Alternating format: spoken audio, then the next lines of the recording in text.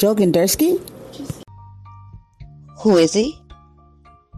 He's a man with heart and damn sure integrity. A veteran and served on the police force for 30-something years. But see, it's more to Joe Gandersky. He is a writer, a director, a grandfather, a father, of course. Wait. Okay. I'm like getting into a story like if it's mine or something, you know. I just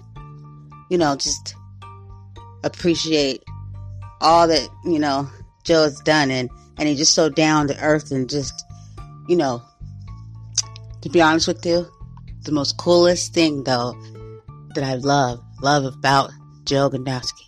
Now, don't get me wrong.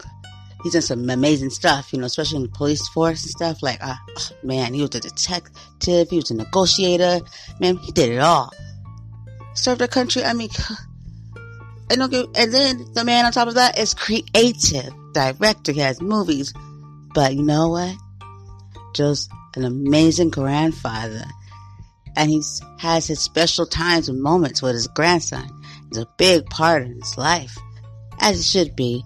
But Joe's that authentic, real grandparent that has those stories that the grandkids can be like, man, I remember when Grandpa, and to be honest, that's what I found the most amazing about Joe Gandersky.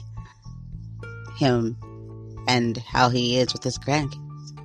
I mean, can you just imagine all the stories? I mean, just from what we were talking about, I was just like, wow, we could have kept going and going. But hey, let me just, here I go again, talking way too much. Let's allow Joe to do the honors and share about who he is and give us his voice to our show, A Voice to Be Reckoned With. Come on in, Joe. Welcome.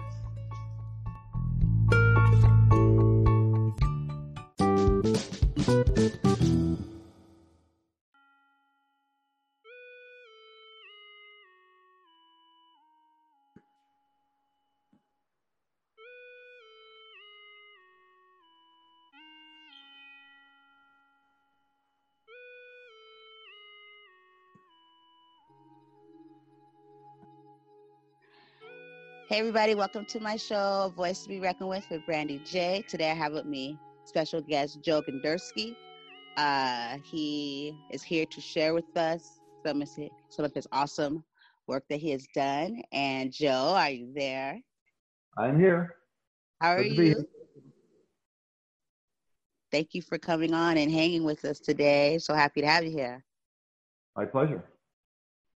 So Joe, oh my goodness, so many things that we want to know. Definitely, what stood out for me with you is that you served your country, which I find commendable. Much love for all my veterans. Thank you.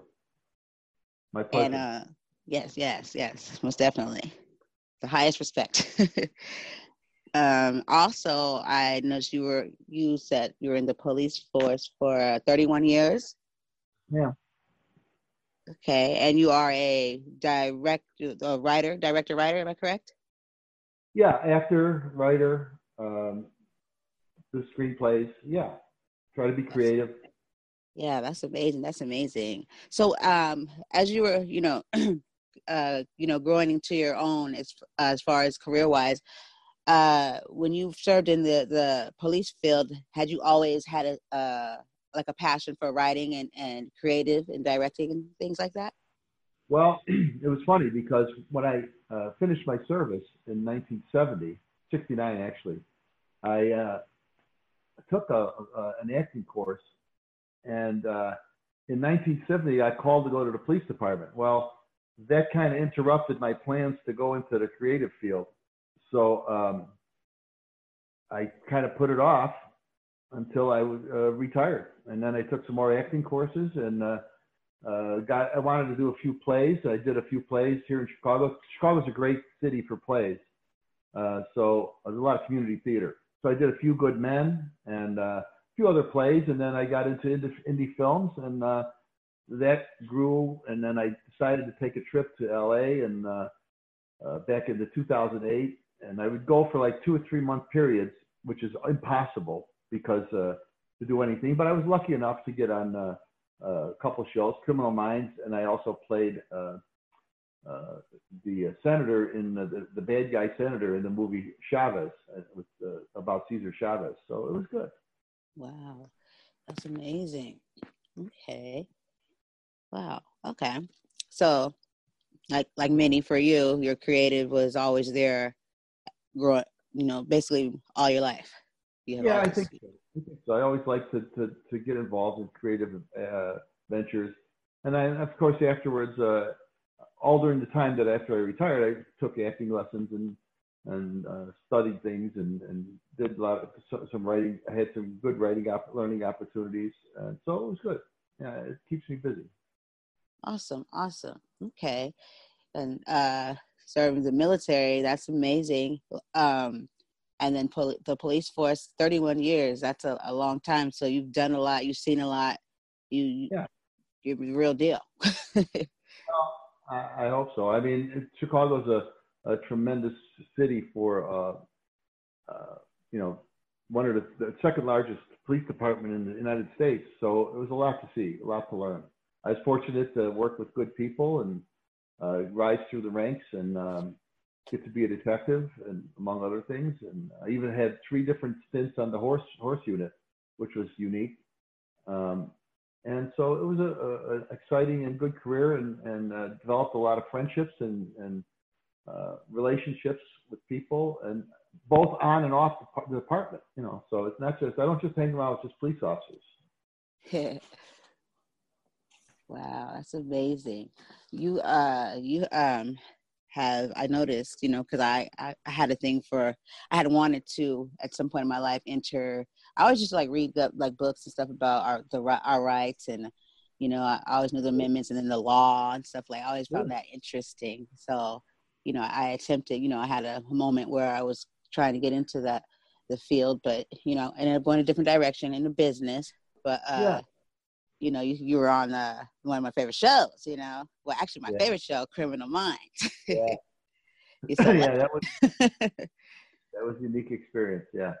Yeah, and I'm pretty sure it's easy for you since all of your, your real life experiences of working in the field. Yeah, I mean, I played a police captain in a short role, but it was fun, and the people were terrific. That's awesome.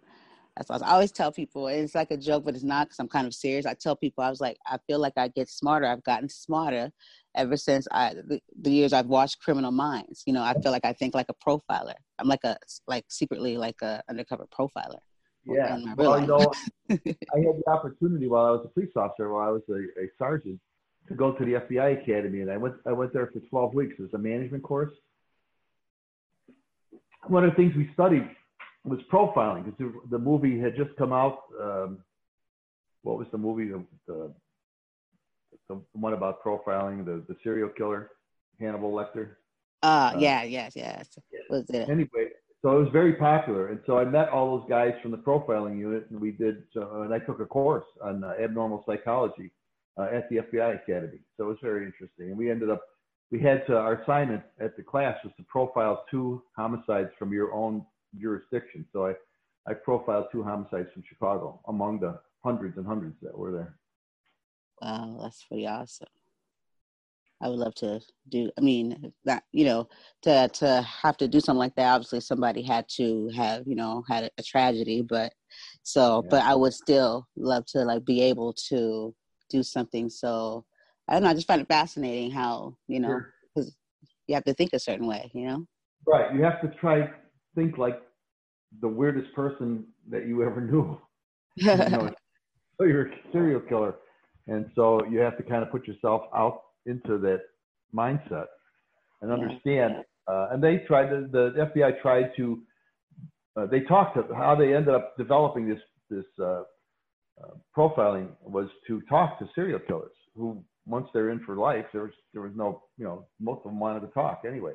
So they learned, and they were able to analyze the data that they got and come up with an idea of how to separate and how to assign certain traits to people based upon what they did and relative to the crime. Wow, that's pretty awesome. Well, I figure since I can't be a real profiler in real life, I'll just be my own profiler in my everyday life. Sure. You know? You know what? We do that every day. I mean, I find myself constantly, I mean, all my life I've been involved in analyzing people in some kind of way or another. I also am a licensed professional counselor in the state of Illinois. I don't practice, but I keep up my license, so I have to go to classes to keep my license. But it's just a study of humans, you know, and of course the police department gives you a wide variety to study, you know, so to try and understand what makes people tick. Yeah, for sure. And I work with kids, you know what I mean? I've been working for almost like 6 years. So I find myself in these situations where I have to figure, you know what I mean? Like, I feel like I'm trying to solve something, especially when you have one kid saying one thing and the other saying the other. They're both believable, you know what I mean? And I have to, you know, and I have to like put the, you know, kind of like use my, you know, and it kind of works. Mm-hmm. That's funny. What year kids do you deal with? You said what age? What age? Yeah. Yeah, well, our school is from kindergarten to 8th grade, but I actually work with kinder to 3rd grade. Right now, my active class is 2nd and 3rd. It's a combination class. Oh, that's gonna be fun. You see those kids. For sure. I have 2 grandchildren. One's a boy 3 and a little girl 1, and you know, they amaze me every day. You know, kids are so smart nowadays. They really are. Yes, very smart. We have a tendency to underestimate, you know, the ones, but they're pretty on it. You gotta watch it too. Yeah, when I was 3, I think I was still eating crayons, and so kids know all the electronics and they know how to put stuff on the screen. And my son and daughter, you know, are very vigilant in making sure that they do not, you know, their screen time is limited, so they don't spend all their time watching devices, you know. Yeah, for sure. You know, because, you know, I'm I was born in 78, so basically an 80s baby, but it's not like, you know, before. Like back then, I remember climbing trees and just being outside, like, with all the other kids, like, until the street lights, you know what I mean? Exactly right. Why you were still right on the edge of that era that I was. You came home when the street lights were on. Yeah. You know, you had to report in for dinner.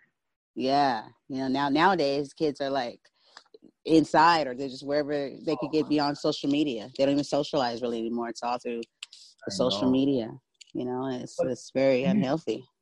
You see these kids, they want to become social. They want to play with each other. They want to learn. But, you know, to be outside, like you said, as soon as you got home from school, you threw the books on the side and you ran as fast as you could to find your friends, you know, to play and to be out for sure. Even in Chicago, when it's dismal in the wintertime, you know, for 5 months, it doesn't matter. You put your clothes, whatever clothes you had on, you went out there. If it snowed, you played in the snow. If it rained, you played in the rain. If it was muddy, you played in the mud, you know, so you didn't want to stay in. Oh God, that was torture to stay in. Yeah, for sure. Now it's just like kids do everything online, everything. And I think what the thing is, they don't really know how to socialize, or it just doesn't. I notice like with the kids I'm working with, it's very difficult to get them to respect one another. And so that's where I'm at right now with being kind and empathetic to one another. There's always at each other, you know, and it's kind of like they probably don't get that much time to just be out and just, you know what I mean? We growing up, you know, without electronics like that back in you know, in my time, we were so, you know, we were able to do those things and learn those things you do, you know, disagreements or if somebody gets in a fight, you know, or, you know what I mean? It now turns into cyberbullying and kids hurt. It's crazy.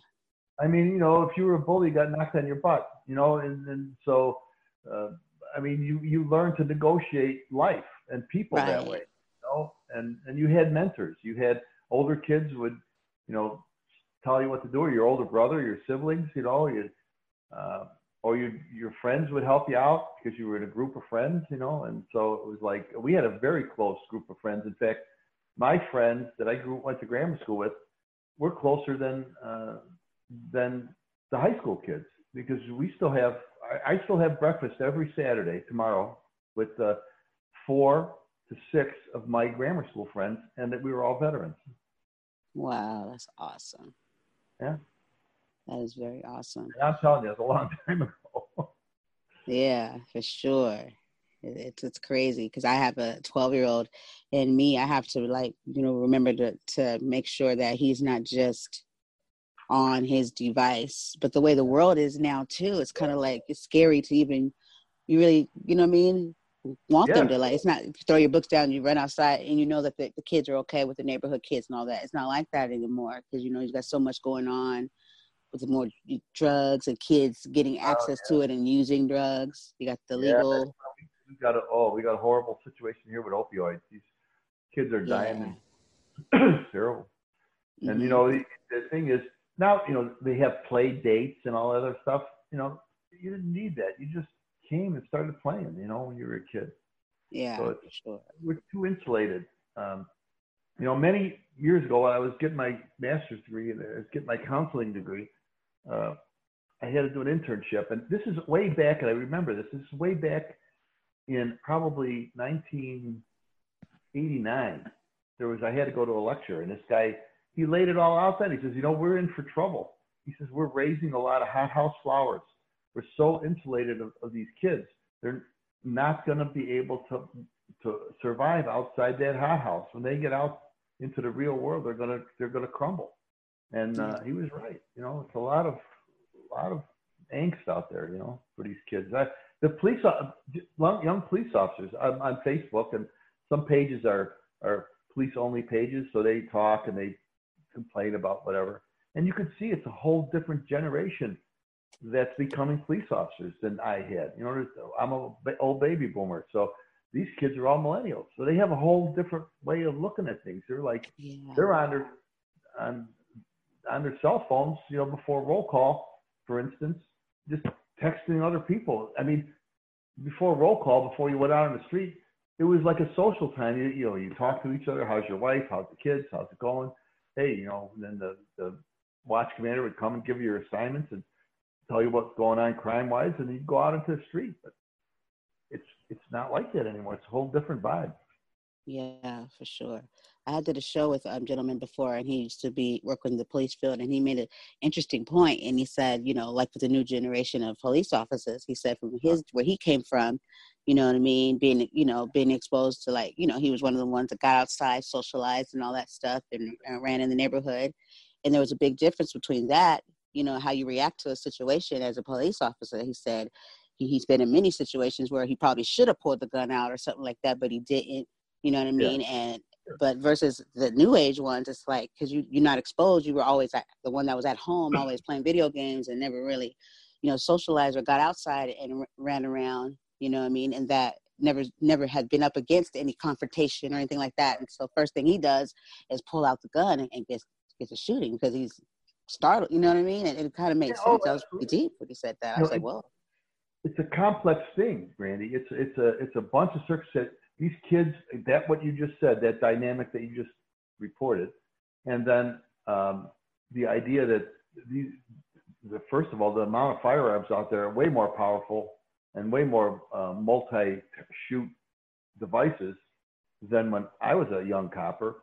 And then the fact that, you just felt by socializing as a kid, I grew up in a neighborhood.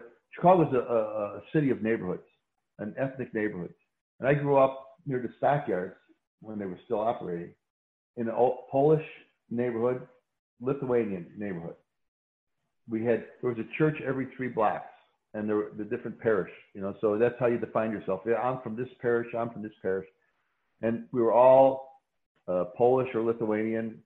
And then the neighborhood started to change, excuse me, where there was an influx of Hispanics coming in.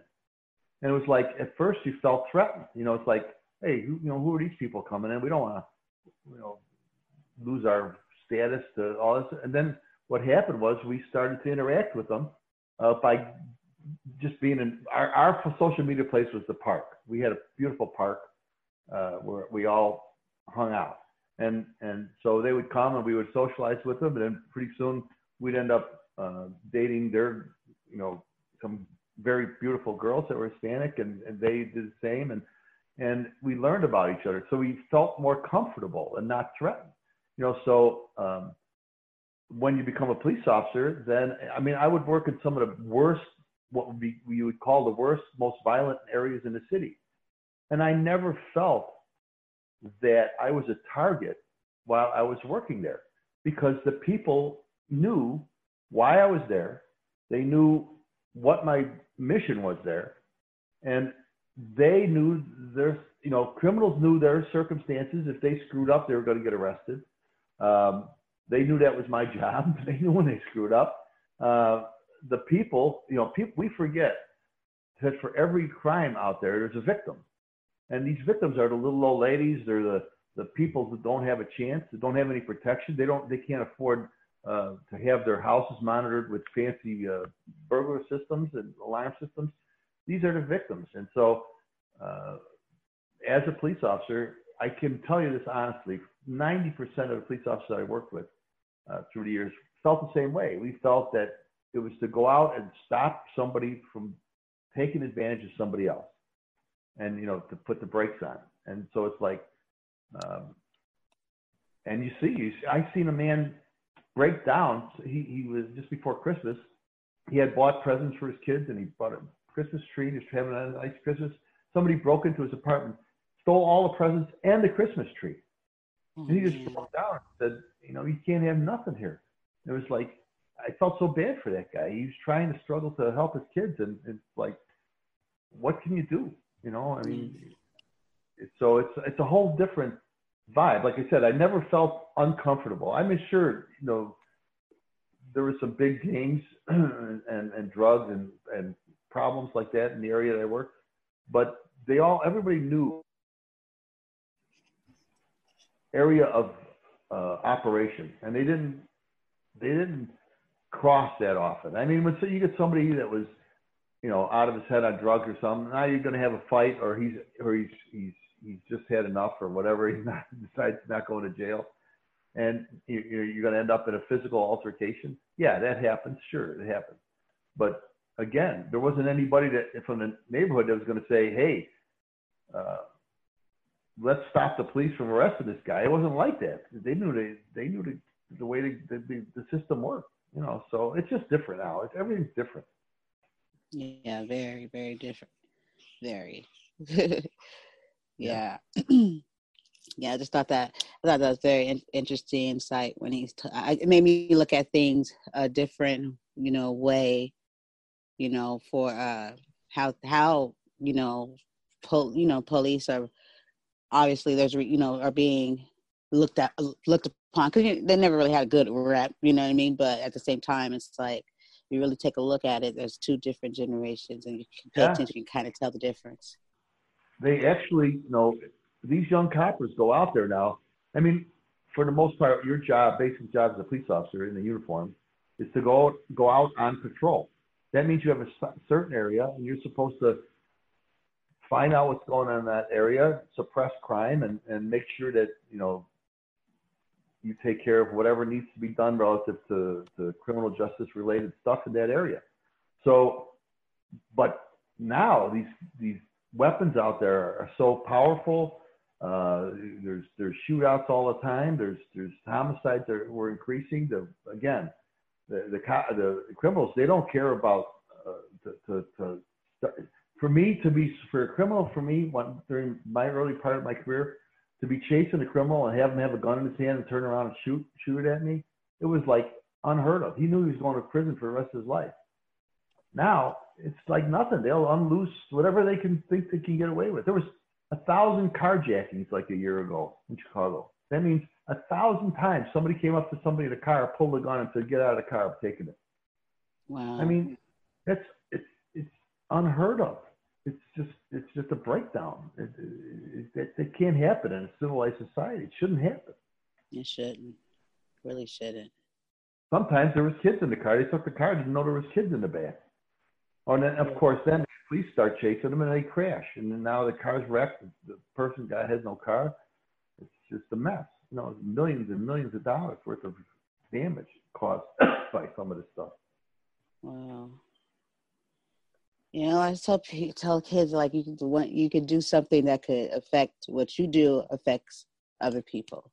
Yeah. It could be people that you never even met, just a domino effect by one person's choice. Sure, absolutely. Yeah. I can't tell you how many people are innocently going about their business and they ended up dead by just taking a wrong turn, by being in the wrong place at the wrong time, by just,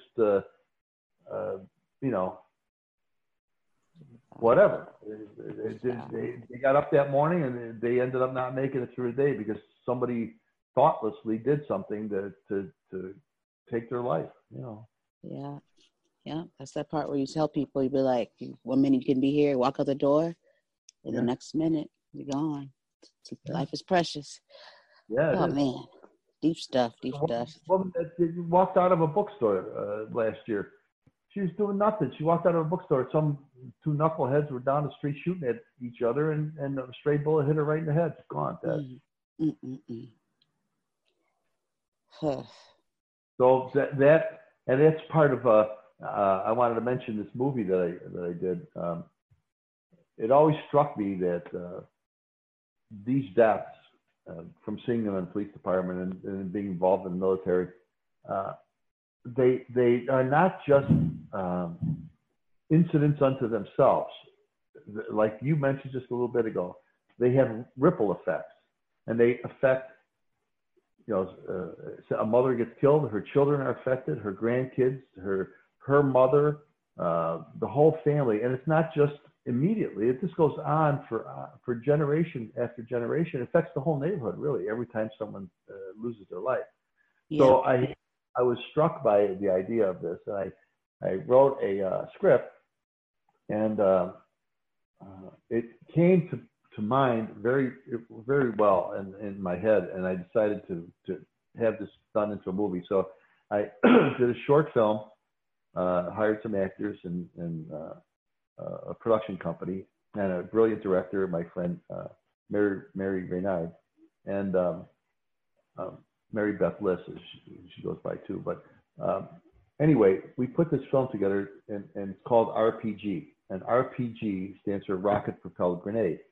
It's a vicious weapon that's been used back, even before Vietnam, I think. It was developed like around the time of Vietnam started. And they still use it. It's a powerful rocket, shoulder-fired rocket, and it has what they call a shaped charge in it. And it could go through cement. It could penetrate cement and burn up whatever inside behind the cement walls, for instance. So anyway, it's about the loss that a father experiences as his son goes off to war, and the father's a veteran too. So, and how it affects generation to generation. So I'm very proud of the film. We won several awards, and the main one was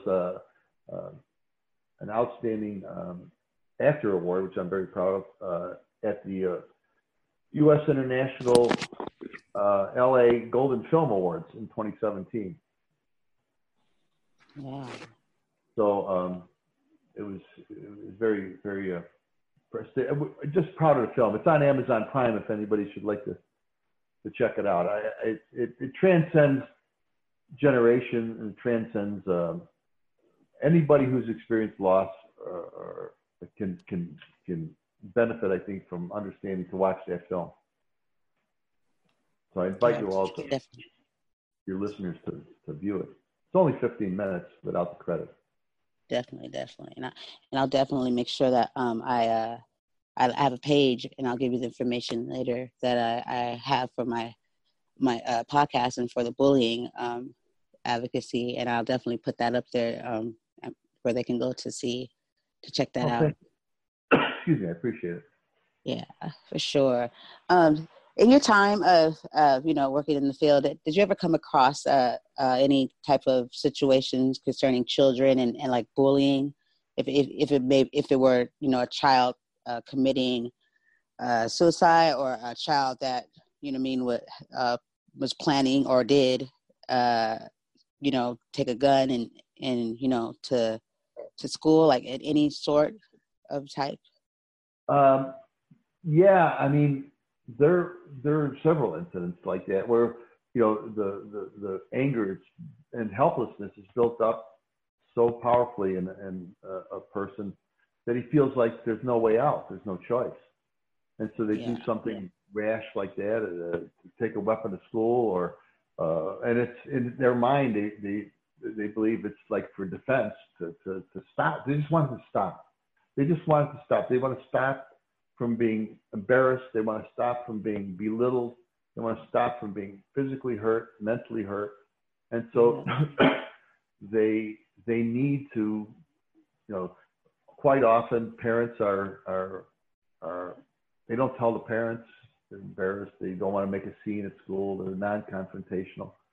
And so it goes to the point where it drips over to the point where there's violence involved. And, you know, it's a terrible thing. And that's why I'm so glad, especially in these, in our time, right, recently, so many programs for anti-bullying and have been developed. And I mean, when I was in grammar school, it was, and I went to a Catholic grammar school. I'm sad to say this. It was a good school, but, you know, they missed the boat. If somebody was being bullied, I mean, it was brutal, some of the way the kids treated kids that weren't the same, you know, in some regard, whether they had some physical problem or something. You know, the kids would just make fun of them. And you never realize the torment that this person suffered. Yeah, definitely. And that's the, you know, my son, you know, the last few years experienced, you know, some, you know, the backlash of bullying, and I had to, you know, make a decision, especially when it became physical. You know, the next step I felt now is my duty as a parent to remove my child from, you know, the situation at hand, because, you know, it's going to happen everywhere and you can't like run from it, but at the same time I still have to make that choice of that environment alone. You know what I mean? Like, what are you going to do to take the steps to make this better or change? These kids, you can't let it be. You have to give them consequences. You have to, you know, make them held accountable for their actions. And I still don't really see that a lot. You know, I hear a whole lot of children committing suicides, and the domino effect, you know what I mean? Because, like we said, a decision you make can affect many, you know, and that's what's happening here. But it seems like those kids aren't getting the picture, you know. No. And I just don't understand why is that? Because they'll just continue. You know what I mean? And then what's the end result for some kids? I mean, the youngest one I had seen, and that's what this last year struck a chord in me with the just to do my research more on bullying, was when I saw that there was an 8-year-old kid that did it, and I was just like, whoa, where is he even having these thoughts of, like, where is he? Who missed the ball on? You know what I mean? On that one, those signs there, you know, for them to go home and hang themselves. Yeah, I was just thrown back. You know, you look at these kids and they're so pure, they're so innocent, and somehow, you know, they get corrupted with this, either through just, I don't know, neglect, or the parent. You know, the important thing, like you mentioned, like you did, and you're a great example in this regard. You realized that there was a situation and you took some action. You know, and I think that's an important thing, because the kids want to see what their parents are going to do. You know, they don't want to see their parents just blow it off and say, "Oh, you know, don't worry about it, it'll pass," or something. You have to take action nowadays. You have to do something. You have to either contact the school, let them know that you're not going to tolerate it, have some kind of intervention or something.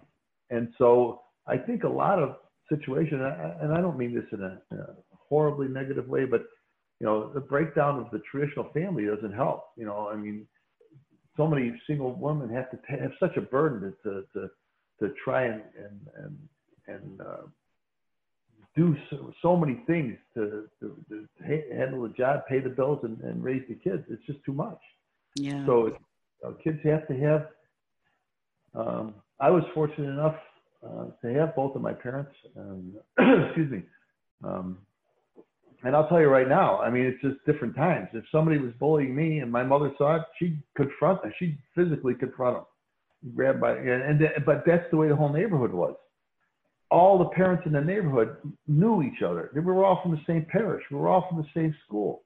And so first of all, you didn't get away with anything. If you did something 3 blocks away that you weren't supposed to be, your parents would know it, before you got home even. By the time you got home, when the street lights were on. And so, and now it's like everybody's just shut into their own little space, and just they're forced to that. It's because they have to,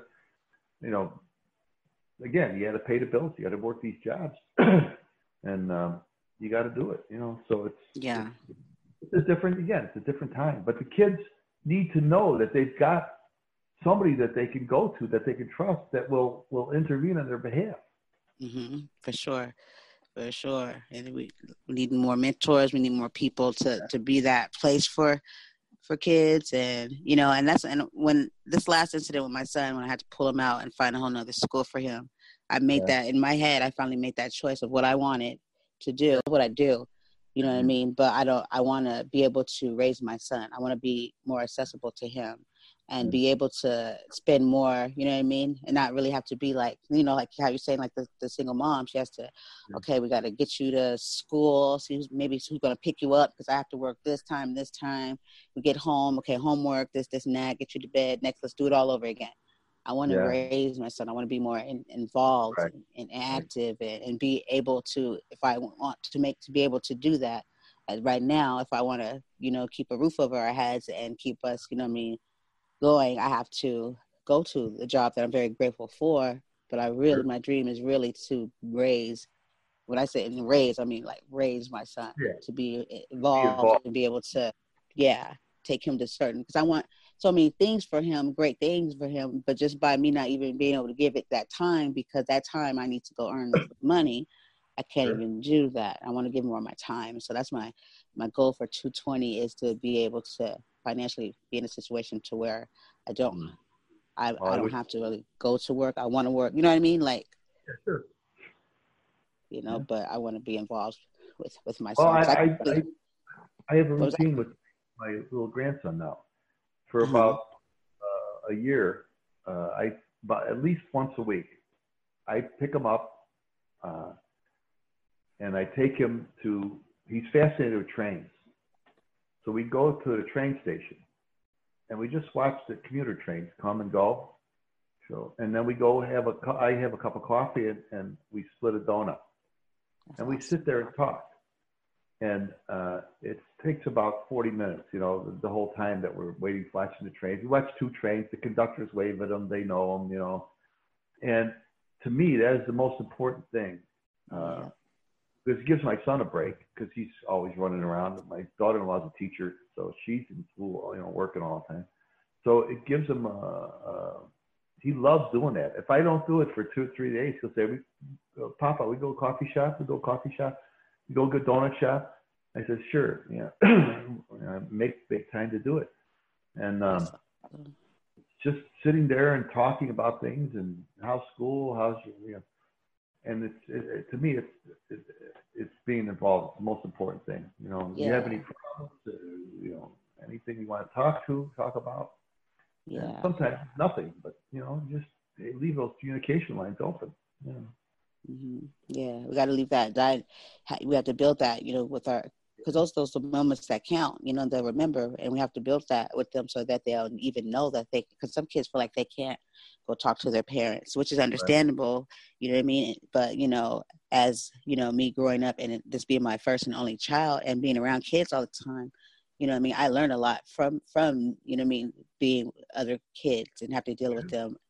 And how to do it with my son, and we have to make it to where our kids feel safe to come to us. I tell my son, I don't care how mad you think I might get, it doesn't even matter. I said, you come to me with any and everything you need. You talk to me about anything, But I have to remember too to be open to it, you know what I mean, and make him feel comfortable when he does. You know what I mean? I can say it and then completely be something different. So I have to make sure that I allow him to do that with me because, you know. Yeah, it's a balance. You know, you have to balance it. You're juggling all the time. Yeah. Tremendous respect for people who try to get it all done. You know. Yeah, for sure. Wow. With police officers, a lot of, you know, when I first came on the job, 1972, the police job, there were no policewomen on the street. They were working with youth offenders or in the lockups as the female lockups. So when they first came on the street to work like men, you know, like the male police officers, it was really something. So now it's much more integrated relative to male female, and it's very difficult for a lot of single moms, you know, because that are police officers because they work different hours. You know, sometimes they'll have to work their shift and they have to go to court. And so they're trying to raise these kids. I have a tremendous respect for what they need to do. I don't know how they do it. You know? Yeah, sure. Good old grandma and grandpa. Thank God for them. Yeah. That's what I'm like right now. My mom and dad passed, but my son spends a lot of time with his dad's mom and dad, and they actually are the ones helping me while I go to work right now, and you know, and get him and involved. So it's a blessing, you know. Yeah. But you know, grandparents are amazing. Yeah, but that's good though. See, we have it made because we could dive in and then jump out and go right, home. give them back. You're like, here's your baby. It's funny because his grandfather's like, okay, he'll call me. I'll barely just get in the house. He'd be like, one of them will call. They'd be like, are you home? I'm like, yep, just barely graced the door, but I'm here. You know. But I get it and I appreciate it because they don't have to. And you guys done it all. You guys did you know what I mean? Raised your kids. They're getting back what they gave us. You know. I know, right? I asked myself, I was like, did I do this to my mother? It's a smart mouth. I'm like, what'd you say? Oh, yeah. Yeah, for sure. Oh, man. Well, that's I respect highly what you do and how you know serve your country and how you know, I mean, I don't know, it's not everybody can do it. You know, it's not for everybody. You know, you have to be. That's a lot of courage and selfless and sacrifice. Well, you know, it's not when I would join the Army when I was 17. I graduated high school a month. And I joined the Army when I was 17. But you know what? All my friends were doing the same thing. You know, we were all, here's how it's different too, Brandy. All of us were married by the time we were like 25. All of us. Oh, wow. Everybody that I knew was pretty much married by the time we were 25. We came back out of service. I was 20 years old. I wasn't even 21. I couldn't even get a job. You know, I mean, you had to be like 21 for anything serious. And, but we did, you know, and it was just a different time. When I hit Vietnam, I was in October of 1967. I was 19. I was almost 19. I was 19 until that November. I mean, it's just a kid. We didn't know what the hell we were doing, you know, as far as, but we were glad to serve. I mean, I never regretted it. Wow. That's amazing. Well, on that note, so, okay, well, this is what I want to say. Okay, so I'm going to go ahead and take a guess that you retired, and is that when you start tapping more into your creative and directing and all and acting and stuff? Yeah. Okay, that's awesome. I taking classes and you know, doing little, like I said, little community theater things, and Chicago's a great town for that. You know. So you learn and you meet other people and you mingle with, you do some creative stuff and you meet with young people and think, see how they think and how things are different. It's good. It's a good thing. Okay. Well, definitely, I would like to know, can you tell us a little bit more about the projects that you've been working on? Like, I noticed there was a movie that was on the tip of my tongue too. It's actually the first one that popped in. It was called okay, Joe, throw it out there. Maybe that's the one. It was a few actually I seen, correct? But there was one. Well, you mean there's movies that I've done? Yeah, some things that you worked on. I was like briefly, you know what I mean, going because I couldn't, get into them all. No. Well, I like I said, I did the movie Cesar Chavez, and I played. That was filmed out. It was interesting because that was filmed out in Mexico, and so when they flew me down to Mexico, and I had gotten the audition just before I left L.A., so I really didn't know that much about the film. So I knew I had a few lines in the movie, and it was in Hermosillo, Mexico. So they put me up at a Holiday Inn, and it was very nice. And by the pool in the evening, the cast and the crew were filming during the day, and so I'm sitting around a table and having something to eat. And the next thing I know, this Hispanic guy is talking to me. He's looking at me on my cell phone. I had something like a video playing, and it was Michael Pena, the actor, who's done many movies, And then this young lady was on the phone next to me, and she got off the phone. She goes, "Oh, I'm so sorry. Please, excuse me. I mean to didn't mean to ignore you. I wanted to meet you. My name is Rosario Dawson." So here's another big star, and I'm sitting with them. Didn't even know who they were. So the next day we went on the set, and I find out that John Malkovich is in the movie, and I ended up doing an ad lib scene with John Malkovich that day. So it was very exciting. It was a lot of fun. It was not a lot of fun when you're trying to do it because you're very nervous and tense and hope that you do it right. But that was a lot of fun. So that movie was a nice, got me some nice publicity. But I also have done a lot of independent films here. One of them recently was it's on Amazon Prime also. It's called The Origins of Wit and Humor, and I do a nice little comedy scene in that one. I really enjoy. And then I did a film, and this is what happens with actors, and you just have to understand this, what happens with the industry. It was a terrific film. It's called Searching for Venice. We filmed it for about a month. I had a tremendous role in the film and a tremendous monologue about, it was about a family, and I was the father in the family, and I'm dying of cancer. And it was just a beautifully done film, and it never got published. It never saw the screen. So, I mean, it's kind of a shame. So, and then I did my film, and then I'm thinking of another one. I'm working on two scripts.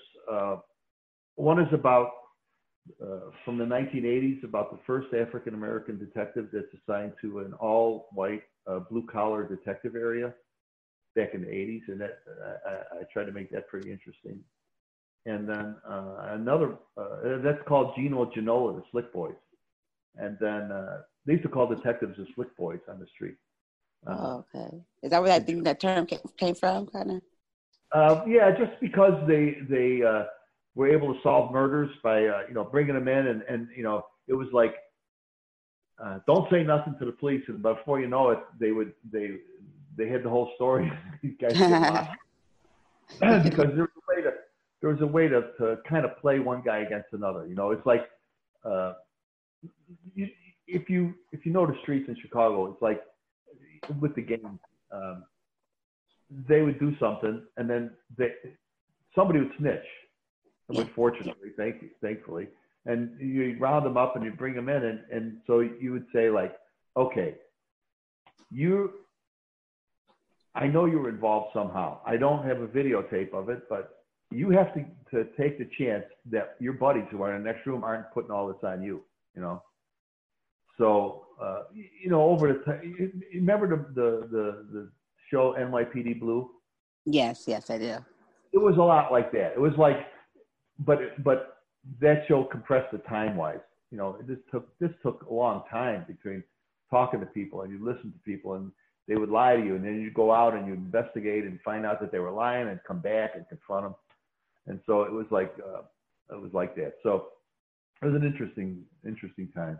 And so then I also I had I forgot exactly how I got introduced to this, but I read about. I do a lot about history. I love history. I study history, especially history like World War II and the Korean War, and it's just amazing. It's just amazing. So anyway, I found there's a town in Brazil, a little town, and the name of this town is called Candido Godoy. Okay, and in this town, if you picture South America, you picture people of like Latin, like olive skin or dark skinned people with brown hair, dark features, et cetera. But in this town, most of the people look like Europeans. There's really light blonde hair people, and they all speak Spanish because they speak in Brazil. But anyway, in this town, there is a 1,000% greater incidence of twins than anywhere on earth. They have more twins, 1,000% more twins in this town than anywhere in the world. And so nobody knows why. Wow. So, well, I did some more digging. And have you ever heard the man called Joseph Mengele? No, I haven't. Okay. Back in World War II, in the concentration camps, specifically Auschwitz, Joseph Mengele was the doctor in charge of experiments with twins, with prisoners. And so he would experiment on twins he did horrible, I don't even want to go into the horrible things he did. Trying to make a master race for the Germans, for the Nazis. This was his goal. And so it was kind of genetic type things, but it was just all corrupted into terrible things. Well, anyway, when the war was over, he escaped. Guess where he went? Where? Candido Godoy, Brazil. Wow. And he worked there secretly under a different name as kind of a medic to help. It's like a farming town. He would help with the farmers and help with the kids, and he would help and so people have this mysterious suspicion that somehow he's responsible for all these twins, but it's never been proven. So it struck me as being interesting. So I built this whole story around it. And it's called Devil's Dynasty. It's another script that I have, and I'm turning it into a novel too. So I'm trying to sell the scripts, both of these scripts, and the novel too, and get a manager. Oh, well, you're a man of many talents. Well, let's put it this way. I wish I could master one of them, because I still play the same 30 chords on the guitar terribly that I did when I first got the guitar in 1966. My son is a musician. My son is a master musician. He plays in about 5 bands. Unfortunately, it's impossible for musicians to make money nowadays. It's almost impossible. Yeah. It would be, that'd be cool. I think that would be so awesome if that were, because like for instance, for like with kids and all, I feel like connecting with their talents and stuff could prevent a lot of the things that go on as far as like bullying and this and that, because they get bored. Kids get bored, and they go to school. They really don't want to be in those classrooms, and some of them do like the learning, and some of them get that they need education, but it's still like not interesting. And I've always been a believer of making education fun. Okay, that's just how it is. We're dealing with kids. That's how you get their attention. You gotta make fun for them. So that's why I'm always trying to come up with ways to definitely like inspire them, and it's like I feel like we tell our kids you can be anything you want to be, but I always in the back of my head, I'm like, well, not anything. I don't want you going out saying I want to be a robber or anything like that, but I don't say it. I just assume that you have common sense. But then, you say, I had someone tell me the other day that told their parent, what they wanted to be, and they were like, what? Who's doing that? And, it pertains to like, entertainment. They wanted to, I think it was, had something to do with acting or music, but, with a lot of people or, adults, they don't see that. They see when you want to be anything, they see doctor. That's the first thing you're going to hear a parent or something say, doctor, lawyer, Those I guess those are the norms. Police officer, stuff like that. Those are the norms. Firefighter. You don't say, oh, actress, actor. You know what I mean? It's like, why not? Well, why not? Yeah, it's just that, but the thing is that there's, especially out where you are, you know, I mean, I was in the LA scene, and I understand these young kids are driven to do this, and it's like trying to get into the NBA if you play basketball when you're in high school. You know, I mean, it's like the odds of you succeeding to the point where you don't have to do anything else are tremendously against you. You know, it's like saying I want to be an astronaut. You know, there's only so many astronauts, and there's so many, and so you either have to maintain that and suffer the consequences, meaning that you can't expect to hit what you know, the financial rewards that some of the tier one actors benefit from. You have to be satisfied with your craft, with making work that is memorable and meaningful. You have to be satisfied with not having you know, the latest cars or anything like that, because most people don't. I mean, it's like so you could do that, or you could try to do it different ways, like I do. I couldn't stay in LA. My mother was sick. I could only go 3 months at a time. Well, you can't do anything for 3 months out there. So I was happy with what I did, and tried to do some more work here. Now my wife had a couple of, over the past few years, had some medical issues where she had a couple knee replacements and stuff. And so then now my mother was, again, she passed away last year. So then now I don't want to be out there. I don't want to leave my grandkids for more than for 3 months. They'll be different people when I come back. So I don't want to go out there. I try to do creative. Just before this your show started, I was editing one of my scripts. I keep editing it. And I spend hours and hours and hours. You know. Yeah. So it's always a compromise. You have to decide what you want to do. You go all in for so long. You set goals. If you don't make them, what do you leave, or do you stay with it? I know an actress that she's in her 60s now, and she has nothing. I mean, she's tremendous. She puts on these tremendous plays, but she's always living on the cuff. You know, she's always looking for a ride from somebody, and she accepts that. You know, so it's like, it's difficult. You know? Yeah, for sure. Yeah, that's true. That you make a very valid point for that when you say that too, because it also is it's realistic, and you know, a lot of kids or people think that they just see the glitz, the glam, and you know what I mean. Some people just struck it, you know what I mean, good, you know what I mean. And some people it just worked out for them that way, and some people have been doing it as long as the people that struck it good and are still at it. Yeah. You know, and some people just were happy where they're at in their career, and right. With it, we don't see them anymore. We just assume like, you fell off. But they're probably just okay with where they're at. Yeah. Well, it's like the business of entertainment business. You know, if you're in front of the camera, for the most part, age works against you. You know, you've got so many years where you're at your peak, and those, you know. You can do right with that money. Put your money away. Spend wisely. It's just difficult. Although there's more opportunities with more streaming and more cable and more shows and Netflix, and they're doing all these shows, there's more opportunities, you know. So yeah. For sure. Yeah, definitely. Wow. So do you have? I had a brain fart. I was trying to play it off. It's the norm. I was telling somebody I was in a show the other day, and it just happened, and I was just like, crap.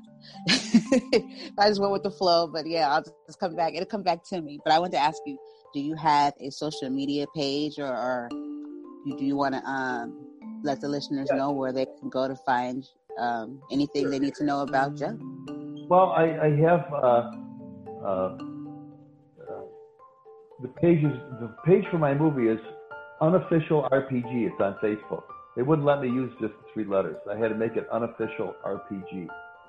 So that's on Facebook, and that tells you about the movie and where you can find it. It's on Amazon Prime, like I said. If you go to Amazon, if you have, or even if you don't have Amazon Prime, and just look up RPG movie, you'll see it there. And so that's the way. I'm on Instagram. On Facebook, I'm under Joey G Man. That's my name on Facebook for different reasons. Okay, Joey G Man. Well, that explains why I couldn't find you. I do have under my name, but again, being a police officer, I protect my family identity pretty much. For sure. Very understandable. Okay. That's where I came back to me. Something stood out for me also when I was looking at, I think I was under ID. I always say wrong. I get the letters IBDM or is it IDB? Yeah, I'm under Joe Gandersky. Yeah, under my name. Yes, but I saw too, because your career is so colorful. I saw that you were a negotiator. Oh yeah, I did that too. Yeah, that was yeah. That was probably one of the most challenging things that I've ever done, because you go to chaotic situations and you try to make sense out of them, and you have to do it pretty quickly. So I had been involved in about 20 different ones in my career. Wow, that's something.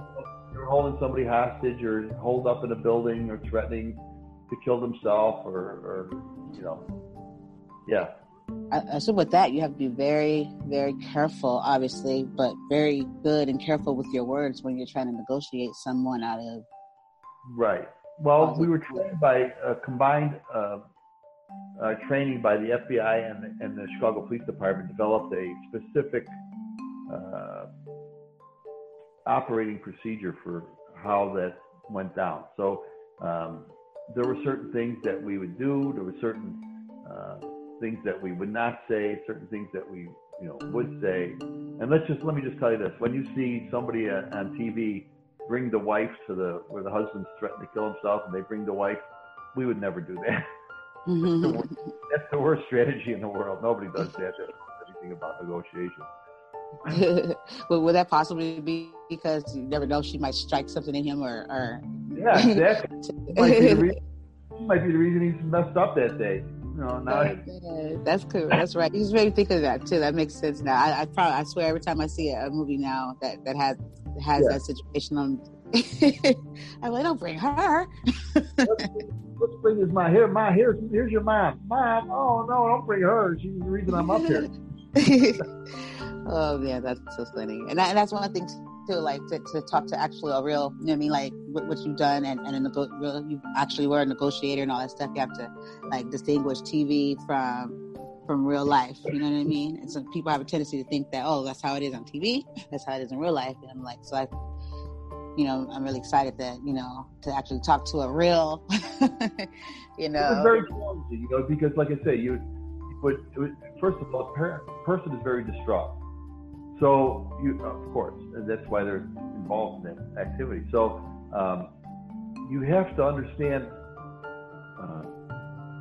first of all, how to set up physically so you can communicate safely with that person, and then a strategy to bring the tension down to the point where you can rationally talk about how this could work for that person to give up their position, and then how to safely take that person into custody so that you're okay and that person's okay and everybody else is okay. So it's a whole operating procedure, strategy, philosophy about how that's really done. So there's things that, like you say, there's things that you would never do. There's things that people that you would never get involved with, and there's people that there's other things that you would never promise somebody, or there's a whole thing that the time usually works on your side. If there's say a guy's holed up in his house and he's high on drugs and he's smashing all his furniture, and his wife ran out of the house and the kids are out, and he's there alone, well, let him smash it up and give him time. Let him blow off all that extra stress. Eventually, you'll either get tired of it, or you just fall asleep, or the drugs will wear off, or the alcohol will wear off. And that's if you have time. If you have people who aren't being threatened, a lot of tension. So. Wow. What's the youngest age that you had to negotiate, to have a situation where you had to negotiate someone? Oh, I think. Think back about a couple of them. Usually young men in their 20s, they get frustrated with life or whatever. They're in debt, their marriages or their girlfriends are going south. They get either drunk or hopped up on some kind of substance abuse, and maybe they just got fired or whatever, and they just hit it, and they're threatening to kill themselves or anybody else who comes in there to get them, that type of thing. Both of them are in their 20s or early 20s or mid 20s. Old people don't usually, you get burned out of criminality by the time you're 40, 50. It used to be that way anyway. Wow. I bet you your first one was pretty probably intense, because it's the first time for everything. So when you go through these things and then you actually get your first one, the first one was a very dangerous one. In fact, the first one, I ended up the guy should have got shot. He was shooting up the street. This is during the daytime, in the afternoon. Oh my! And he was corralled. We contained him in a certain location, and he started to move. And I was down the alley, trying to get a situation where I could talk to him. And he kept moving, and he ended up moving towards me, and I had to back off, and I ended up being in a little like an apartment doorway where it was recessed from the street. But he was standing by the car, and he had a gun in his hand, and I had my gun down by my side, and I'm waiting for somebody to say, we have, of course, snipers on the guy now, and all I was waiting for is for him to start raising that gun, and I'd had to shoot him. And so, fortunately, he didn't, and he ended up getting tackled, or I think later on, a little while later, they ended up grabbing him. Nobody got hurt, and he didn't get hurt. Here's what we were afraid of. We were afraid he was going to outrun the containment, meaning we had an area contained like a block where he was in, and that was covered by snipers on the roof and police officers at the exits and everything. But and he was armed. So I mean, if he would have ran past out that containment, meaning say he tried to get jump in a passing car, or something, and now he's mobile. He can go anywhere. So you had to make a decision of trying to let him go mobile or not. So all this stuff is happening like rapid fire. You try and just use your wits to keep it from getting out of hand. Yeah. For sure. Yeah, that was Hello? That was an interesting one. Yeah, it was. Yeah, I bet.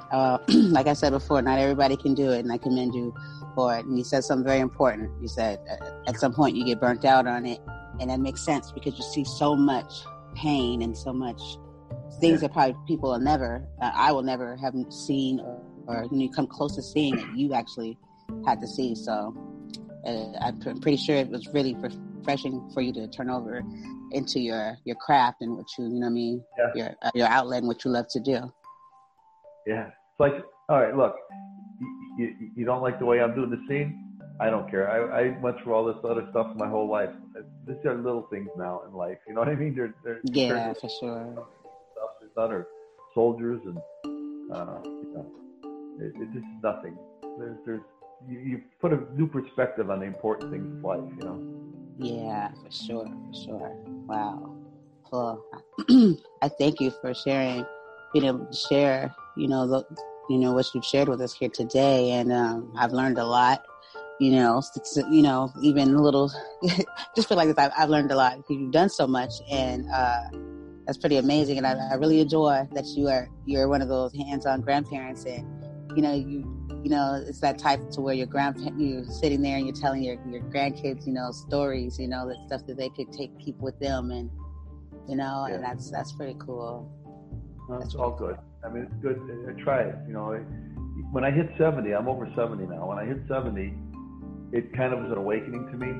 You know, I've lost a couple friends already, and you don't know. You know, you just have to be ready, and you want to make sure that you do the things that you need to do to if something happens, that you can handle it, and you can handle it with dignity, and leave your friends and your family something good to remember you by. Yeah, for sure. Yeah, definitely. Well, I mean, I'm definitely excited to go on and check out your work. And is there anything, I know that obviously there's going to be stuff coming, but is there any type of, is there anything that you haven't, that you wanted to probably try, like any type of genre of a movie that you've been interested in, but you haven't done? But it's yeah, I would. Yeah, you know, there's some really good movies out there. I've been watching a lot of foreign films lately. You know, I was asked to be a judge for the Chicago International Children's Film Festival, and it's the largest one. I didn't know this. A lot of people. It's the largest one in the world here in Chicago, and I watched 8 feature films, and they were all foreign films, and they were they were done by adults, but they were for children, probably preteen to teen, and they were absolutely fantastic. Last year, 4 of them got nominated for Academy Awards, and this year, 3 of them I just felt were so well done and so exciting. So just, they're not, you know, shoot them up, blow them up like we do here. You know, there's stories of people and their relationships and how they grow. They're very well done. I mean, there's a lot of good movies out there. I'd love to be in I'd love to do another movie. I mean, it's just hard. I have a manager out in LA, and it's hard for her because I'm here in Chicago with limited access to do auditions and stuff. I've done a few taped auditions, videotape, but it's hard. You know, it's better when a director sees you. I'm looking for something to do now that's meaningful and memorable. And I've got a few short scripts. I was thinking of doing 1 or 2 of those, but it's got to really move me because I always finance them myself. So you know, it costs several $1,000s to even do a short film. So yeah, the independent thing is really big now. Oh, independent films. You could do a film, you know, even an independent film, or to do it right, it costs you a couple $100,000 at minimum. Yeah, for sure.